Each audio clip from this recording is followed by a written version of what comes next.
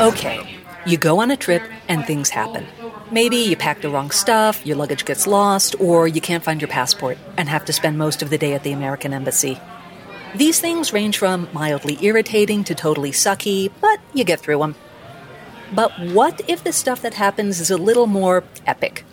Like traveling in war zones, dealing with poisonous snakes, engines falling out of your plane, kind of epic. Could you roll with that? On today's episode of Fiber Nation, we talk to the Indiana Jones of the fiber world. And while her job might seem exciting, jetting all over the world to write about sericulture and seal wool, doing these deep dives into indigenous fiber traditions, when things go wrong, things go really wrong. Sometimes to the point where she might be in mortal danger. Mostly, though, they're just kind of a colossal pain in the ass. Except for the poisonous snakes. Those are totally real. I'm Allison Korleski, and you're listening to Fiber Nation, tales of textiles, craft, and culture.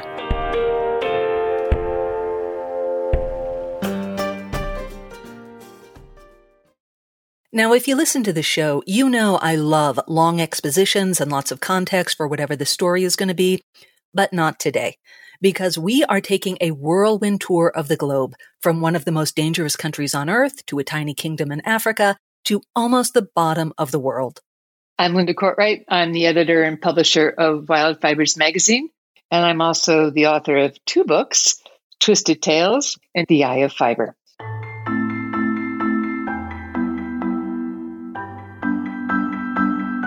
Okay, I lied. I have to give you a little exposition. Wild Fibers magazine isn't just articles about silk and linen and bison. It's about the people who raise the animals and grow the plants. Its history and its culture and its curiosity and respect for fiber traditions around the world. We have a link in our show notes page, and please do check it out. Way before she founded the magazine, back in the mid-90s, Linda raised cashmere goats. They were pretty new to the U.S. and adapted to a very different environment. And despite the best intentions, the breeders, not just Linda, made a lot of mistakes.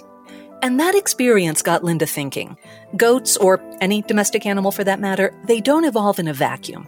They reflect their particular environment, and they shape that environment through grazing and migration and doing animal stuff. And that environment shapes the human cultures that develop there. Like whether people need to move around a lot or can stay put, the foods they eat, the kinds of cloth they make for shelter and clothing, and the social relationships that come from all those things. It's all connected. And Linda wanted to write about those connections between animals and land and people in a way that no one else was doing. You know, I wanted to write a magazine that would interest anyone. That even though it was called Wild Fibers, every article should be written with the idea that you could never have picked up a pair of knitting needles, not know the difference between a sheep or a goat, and read an article in Wild Fibers and go, I had no idea. So Linda envisioned Wild Fibers as National Geographic meets Outside Magazine, but with yaks. She started the magazine in 2002, and it was tough going. Her first trip to Alaska to a muskox farm, they wouldn't even let her touch the animals. Which, when you do a fiber magazine, is kind of important. But slowly, she built credibility. People looked at her magazine and were impressed. They started returning her calls. She got invitations. A cashmere conference in Kyrgyzstan led to a trip to meet herders in Mongolia, which in turn led her to someone raising Angora rabbits in western China. Linda began to travel all over the globe to cover nomadic herders, silk weavers, people who raised lotus plants for this insanely fine fabric. But these weren't hop on a plane and take the train to the city kind of trips. This was Chile, Myanmar, almost every country ending in Stan. She had to go up mountains and boat down rivers and drive across deserts in pursuit of these stories. Linda was doing true adventure travel, the kind of travel where the preparation often takes longer than the trip itself. Sometimes it's a smooth trip. I have had a couple of smooth trips, but they're more the exception than the rule. And a lot of it is just trying to make sure at some point you are connected with someone who's going to know all the loopholes. So you need to get visas and translators and transport and all that, but you also need people who know the actual terrain. A good example is that Linda was really excited about a trip to Myanmar, where this indigenous group spun dog hair into cloth, until her contact there pointed out that it was the rainy season, and the roads they needed would have been underwater. Sometimes, though, the people who are supposed to smooth the way can be the people making life difficult. And that brings us to Afghanistan, a silkworm farm, and a State Department bro called Jim. That trip began with a mysterious phone call from a man who called himself George from Afghanistan. To this day, Linda has no idea how he found her, but he said he had a story. And it's too long to go into here, but a woman named Rabia Mariam, a former teacher in Mazar-e-Sharif, had started this underground network of silk weavers. It was so successful that the U.S. government got involved and trained 2,000 farmers how to raise silkworms rather than opium crops. As a story, this was exactly the kind of thing that Linda looked for. Silk fiber helping women, sustaining a community, supporting legitimate commerce rather than the illegal drug trade. But it was Afghanistan. She explained her qualms to George. The original offer was that George would send me all these government reports and accompanying pictures for me to write the story. And one of the things that I have been adamant about doing is that if it is a story that is taking place here and now, then that means boots on the ground. And I was not sure I was ready to go into Afghanistan. George assured her he could arrange security. And the State Department really needed all the positive coverage of Afghanistan that they could get, so they stepped in to help as well. I certainly would not have known how to go to Afghanistan had State Department not been involved. What I didn't know is that having State Department involved meant both good and bad things. One of the most frustrating events ever was that after going through a lot of interviewing, a lot of briefing, certainly a lot of cultural etiquette, when I got a call from someone at the State Department saying, "Oh, we're looking over your records here, and it says that you're divorced." I said, "Yes.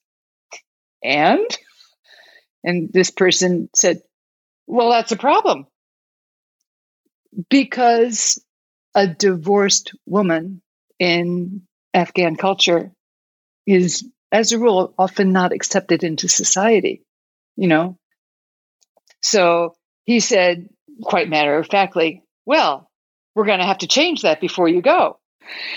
And then he said, sort of looking for a bright spot, "Well, do you have any children?" "No, no children." "Oh, that's a problem too." And so that was where all right, well, I'm just going to say I'm married to my old boyfriend because I have pictures of him. So then Linda scrolled through her phone, looking for photos of people who could pass for her children. She settled on a niece and her massage therapist, as one does. So I boarded the plane, miraculously having gotten married and had 2 children in 4 days. Backstory solved, she was set.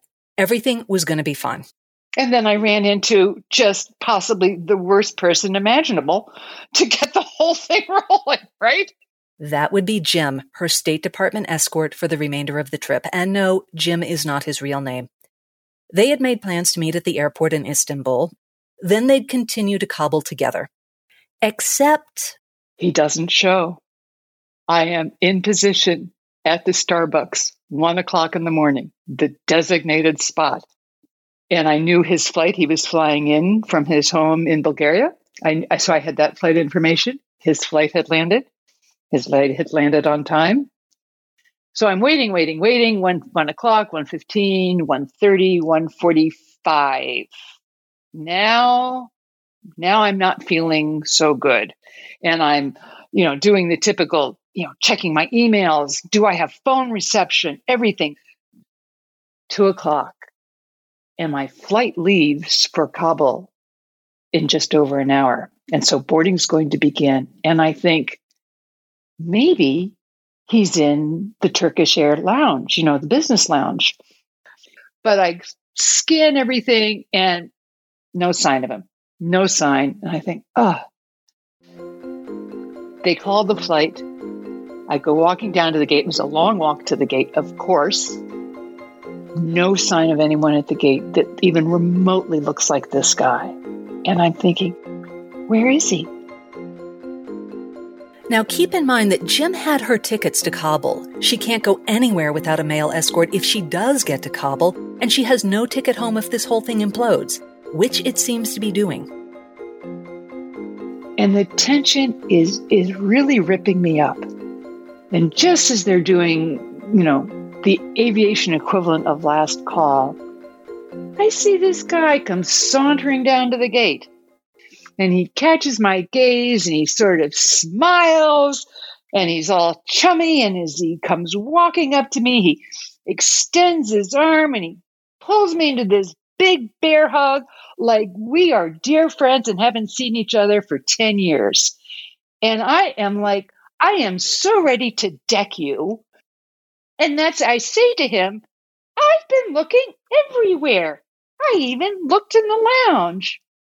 And he says, I know, I saw you.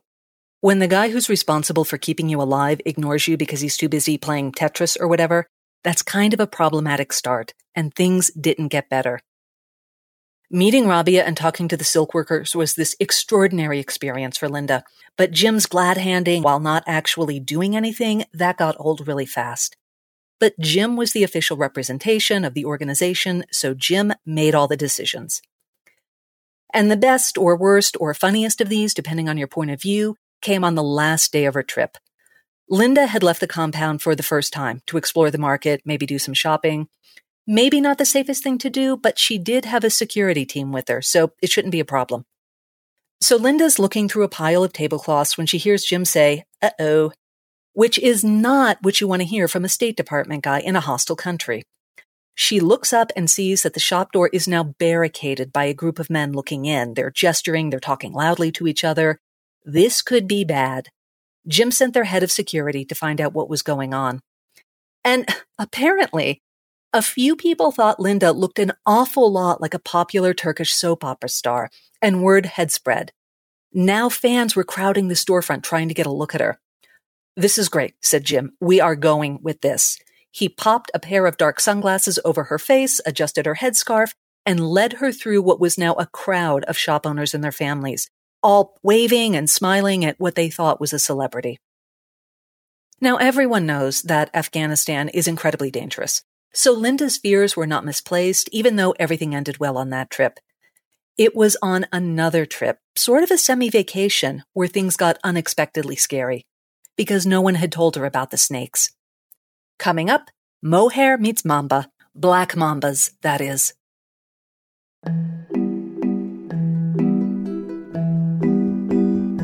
We're back and getting ready to head to South Africa. It is the world's largest producer of mohair, and Linda was doing this big story.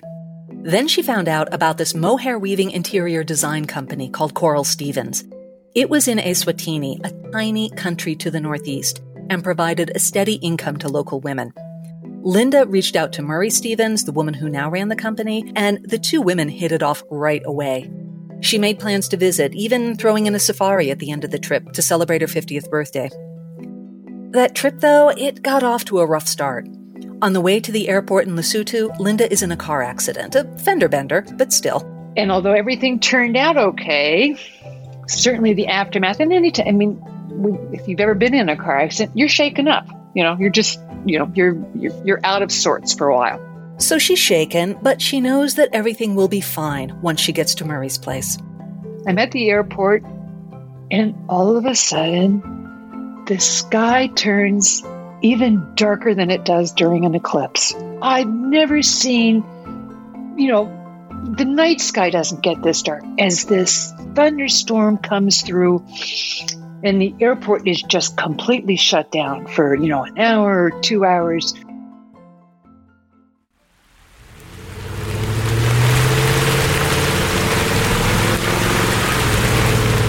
When the plane lands, it's still pouring and dark, and all she can see on the jeep ride through the jungle is flooded roads and fallen trees. But she makes it to the house. Murray and her husband Tommy greet her warmly. There's cocktails, a good dinner, 2 happy dogs thumping their tails. Everything is fine.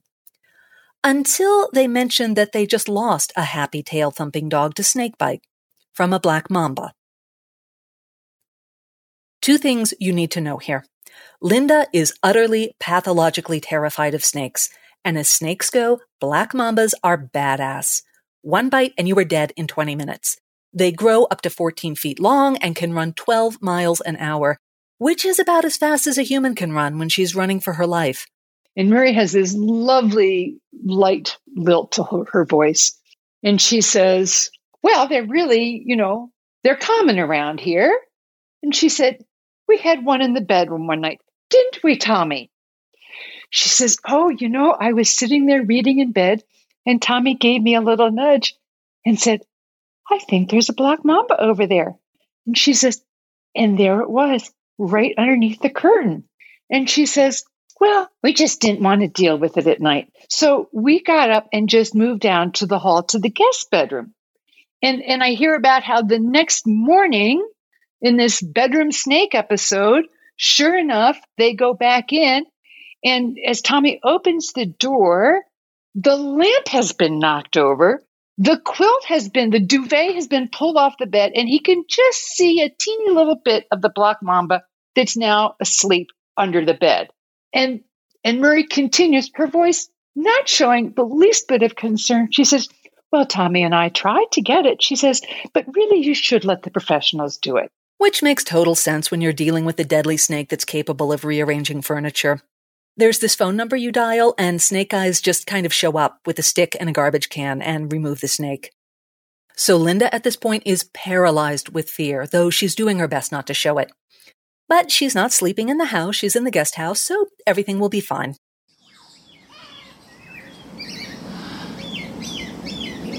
So, very politely, Tommy carrying my bag, Murray shining the light from her phone, leads me up this path, and it's this warm summer evening in Africa. It's the jungle and all these fabulous smells. She takes me to the guest house, which I'm telling you is only slightly smaller than my house.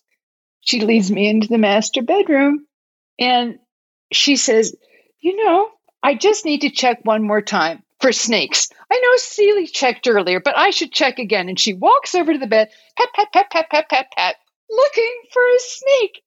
And I said, are you shitting me? And she just does this quick pat, pat, pat, pat, pat, pat, turns to the doorway, turns around, and she says, nighty-night, sleep well, and walks out the door. Linda opted to spend the night in a chair, wide awake. But for the rest of the trip, everything was fine, even if later on the engine fell out of the plane that was to take her to her safari while it was still in the air.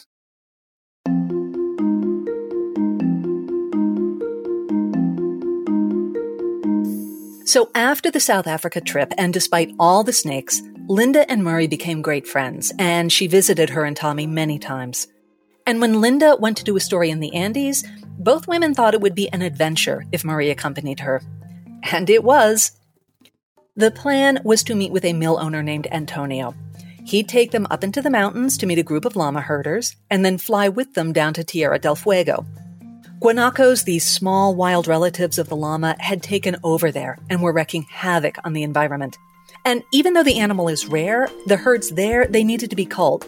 And Antonio claimed he'd figured out a way to process fiber from the dead guanacos on a large scale. This was kind of a big story in the fiber world. So the two women flew out. It should come as no surprise that things didn't work out as planned. Antonio, who was head of the mill, had made me all sorts of wonderful promises to be able to go and spend the night with, the herders in the Andes, so I could really get that firsthand experience.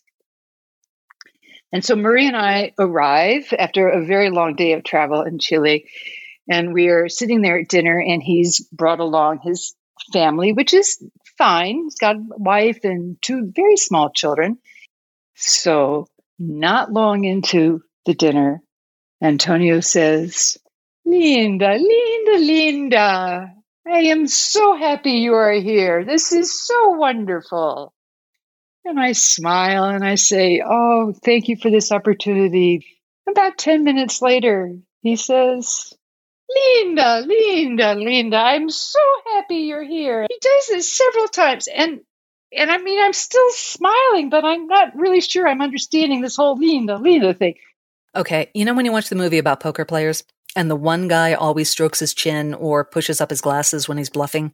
That's called a tell. Antonio's tell was to say Linda's name 3 times, right before he broke bad news. What about the third or fourth time he says, there's been a change of plan? And I go, okay. Something has come up and I cannot accompany you to Tierra del Fuego.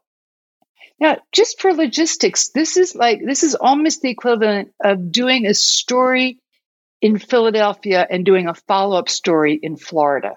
Okay. This is, a 4-hour flight. This is not around the corner. And he is my guide, my contact, my translator, my everything. And for him to say, I can't accompany you, and I already have my tickets, it's already is a complete okay, so who is going to accompany me? Antonio assures them it will all work out. Everything will be fine. Everything is not fine. And Antonio continues to not deliver on promise after promise. So he said, oh, Linda, I'm so sorry, but can't arrange the shepherd because the shepherd's going to be working at the polling booth because Sunday is election day. So he's not going to be at the farm. Antonio had forgotten to mention the election. Actually, he'd forgotten to mention a lot of things. Well, we finally agreed that we'll drive up into the Andes and at least get what I can of the story and go to a market. Except Antonio doesn't have a car. So I have to now rent a truck for us to drive 5 hours up into the Andes to hopefully get a story. And he informs me that afternoon before we're leaving that he's decided to bring his wife and 2 children with him too.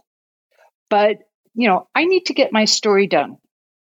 Not in a position to deny him. So we rent this truck and we begin this 5.5-hour drive with Antonio's 2 children, his wife, and Murray sitting in the back seat. And we're, 2 hours into the trip.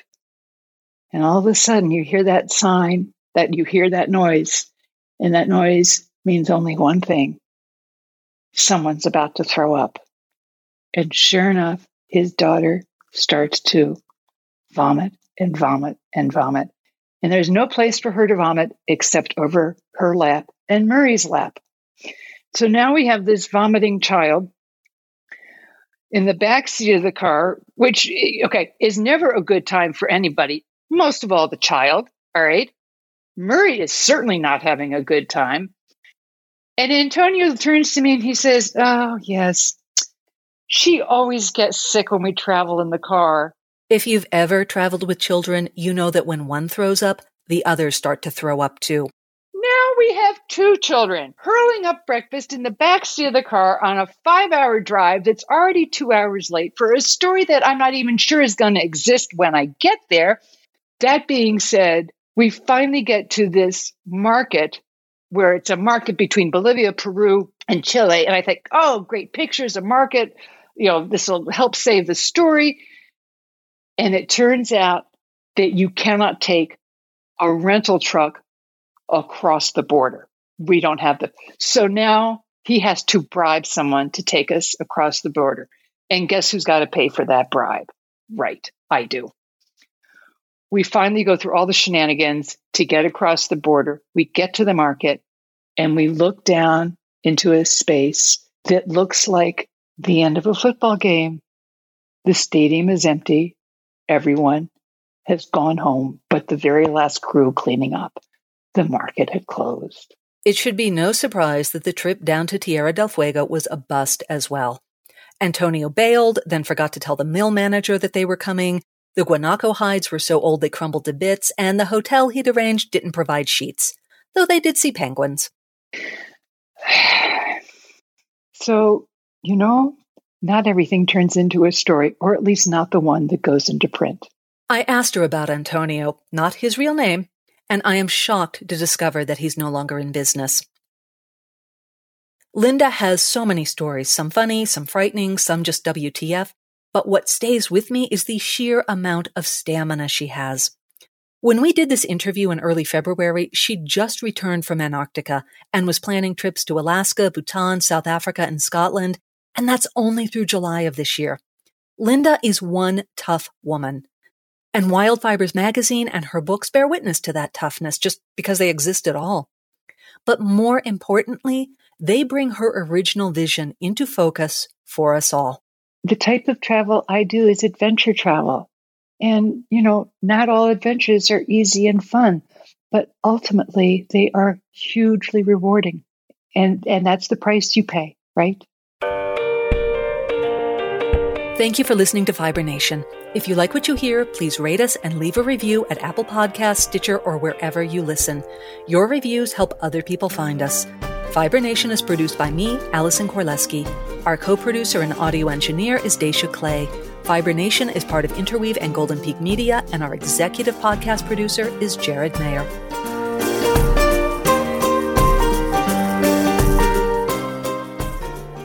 It's like that scene, where you walk in and someone's dog starts humping your leg incessantly, and you're like, "Oh, it's okay, I don't mind. I love it when dogs hump my leg," right? It's just, that we were all raised that. Well, most of us were raised that way.